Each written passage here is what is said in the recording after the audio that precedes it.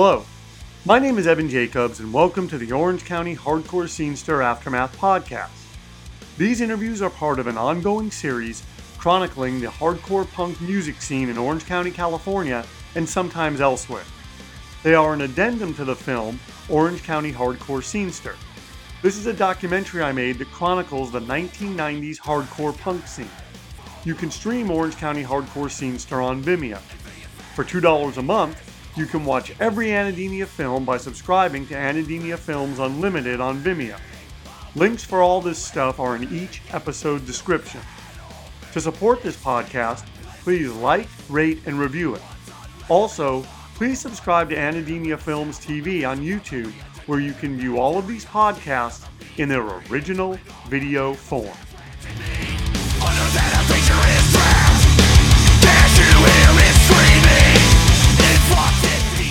So, and this is the only one that I'm going to go off the list just because, like I said, I'm so excited.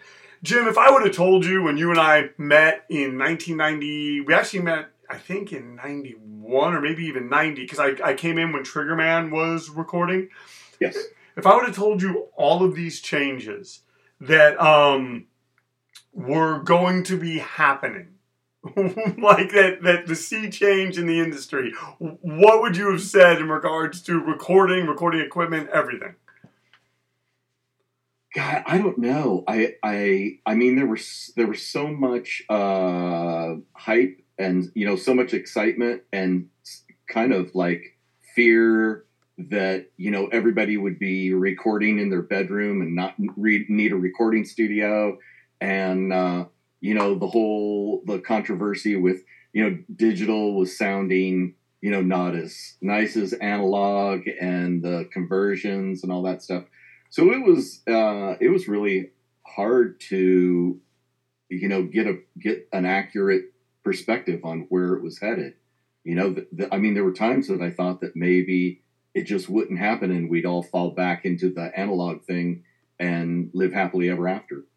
Now, have you found that at all to be the case? Like, because I heard Paul Miner, he has Buzz Bomb Studios out here, and he was saying that he was never really worried too much about people, because like recording stuff, digital audio workspaces are on, they come on our phones, they come on our computers. But he says he was never really worried about that, because he said everyone that does that is going to eventually want to raise their game. And the majority of them aren't going to build out these crazy studios. And that's where people like you come in. Would you agree with that? Yeah, I totally agree with it. It's, it's like when you're not relying on a studio, you're pretty much stuck with doing everything yourself. And I think that's where, where it falls apart, because I know that I'm stretched whenever I try to take on other, jobs in the studio and stuff. I just like being a recording engineer, and I've been doing more producing, actually probably more producing and less recording, which for some reason I kind of enjoy, but I still like, being hands-on and get my hands dirty and stuff. And so yeah, I kind of thought that, because nothing sounds like a nice room to record in, and you just can't do that in your bedroom or in your house or, whatever, or in your garage. So I was pretty confident that it would all come around, that it would, I knew it wouldn't be like a novelty or a fad kind of thing, but I was pretty confident that it would run its course and it would find its place, and the studio would survive along with, some cool stuff is being done at home. You can't argue that. Now take us back. How did you get into this? How did you get into recording? Because, you were doing it. And when I saw you had the board, but you also had, you were working with a Mac. And at that time, that was state of the art.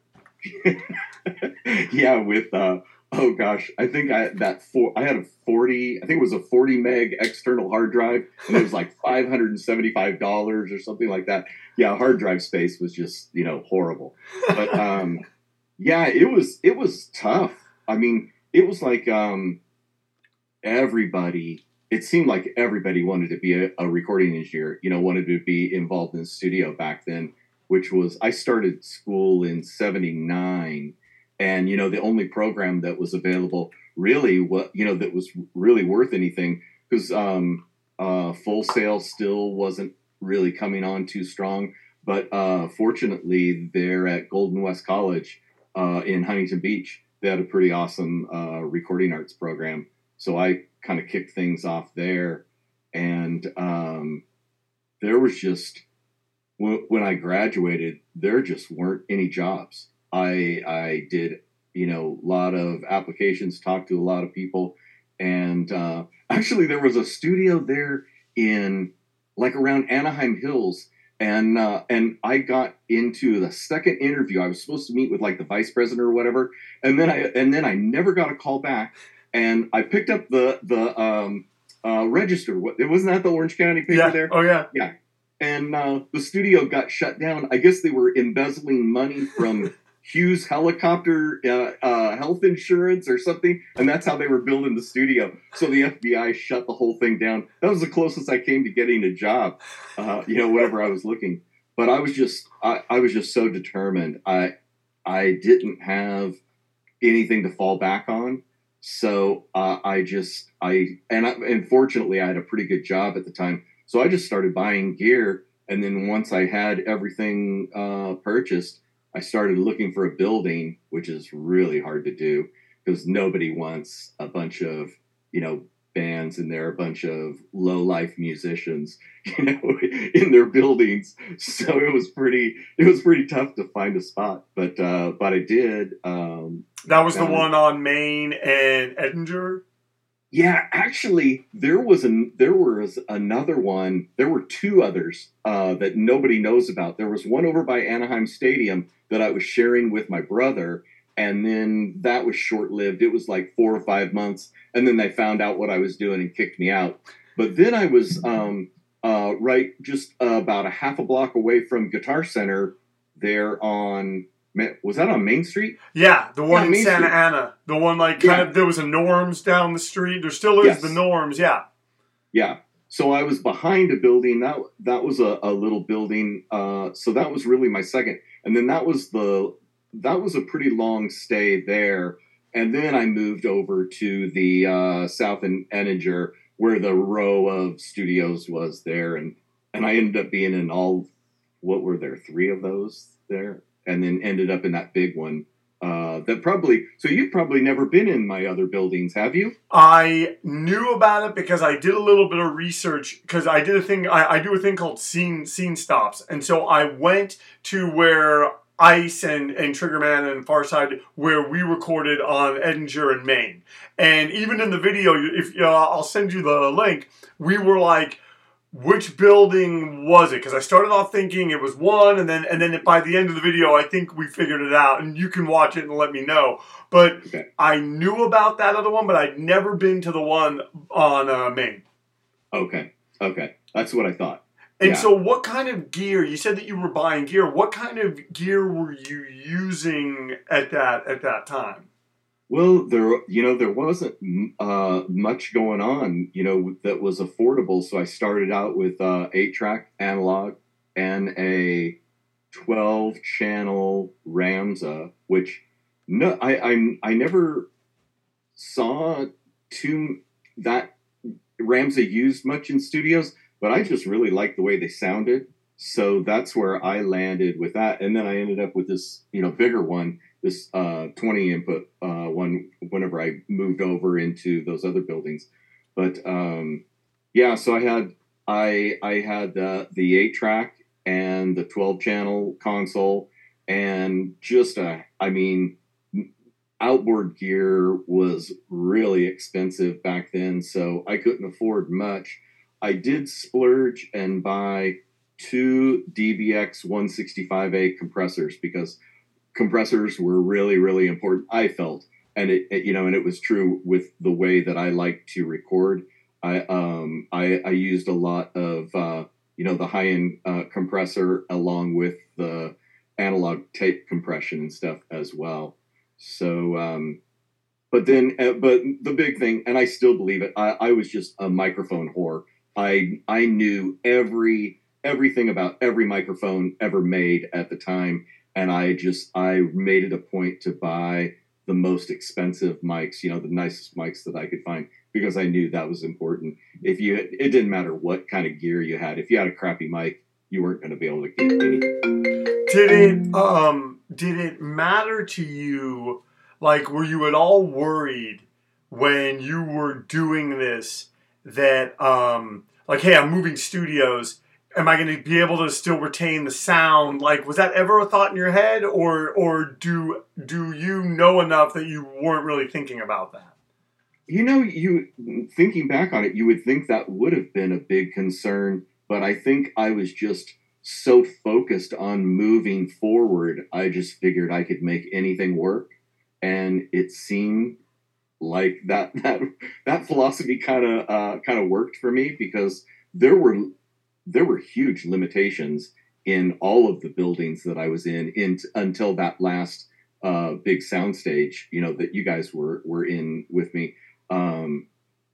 We worked around a lot of limitations, and I would like to thank every band that I ever worked with for putting up with the crazy spaces that they had to be in. And, I would put singers in bathrooms, to get, certain sounds, and, working through sliding glass doors, and just, I was putting people in crazy places. And I really appreciated how flexible everybody was, and how trusting they were too. Because I'm not really sure that I would have even trusted myself with all the stuff that I was doing, but maybe I just projected some confidence, out there, and they stuck with me. But it seemed like we all had a good time. Was the name always South Coast Studios amongst, moving from building to building? Did you always retain that? Yeah, it did. It was always South Coast Recording Studio. Yeah. And what was the reason, like for that name? Just you liked it? It had a good sound? I couldn't come up with anything. I did always like that, the beachy kind of thing, which came from, so it had the coast in there. But it was right, South Coast Plaza was right down the street. Totally. So I was like, hey, how about South Coast Recording? Now, how do you get clients in those days? Because now, if I was to open up a studio or do that, you have the internet. There's so many different ways. How were you getting clients? Like, were you going to see bands play? Were you, that was what the crazy part was. And I wake up in the middle of the night, like, thinking about it, because, like, right now, if I knew me back then, I would sit me down and go, you are completely crazy for thinking that this is going to work out, because it's just not. There was the little local Orange County paper that a lot of musicians BAM? Were looking for. Was that BAM? Yeah, that was it. Yeah, yep. I couldn't think of it, so I put an ad in there every once in a while. But in the long run, I think once a few people started coming, it was just mainly word of mouth. I didn't rely much on advertising. I would throw out flyers every once in a while around music stores, things like that, which was really hard to do because nobody had a printer. You had to actually do design work and take it to a printer and pay for 500 flyers, which you might only need 20, but you had to do 500, that kind of thing. But it was scary not being connected to any bands or musicians. I was just this crazy guy that wanted to be a recording engineer, and I just had this this illusion that if you just had a studio, people would show up. And somehow that kind of happened. They did. That was the weird part.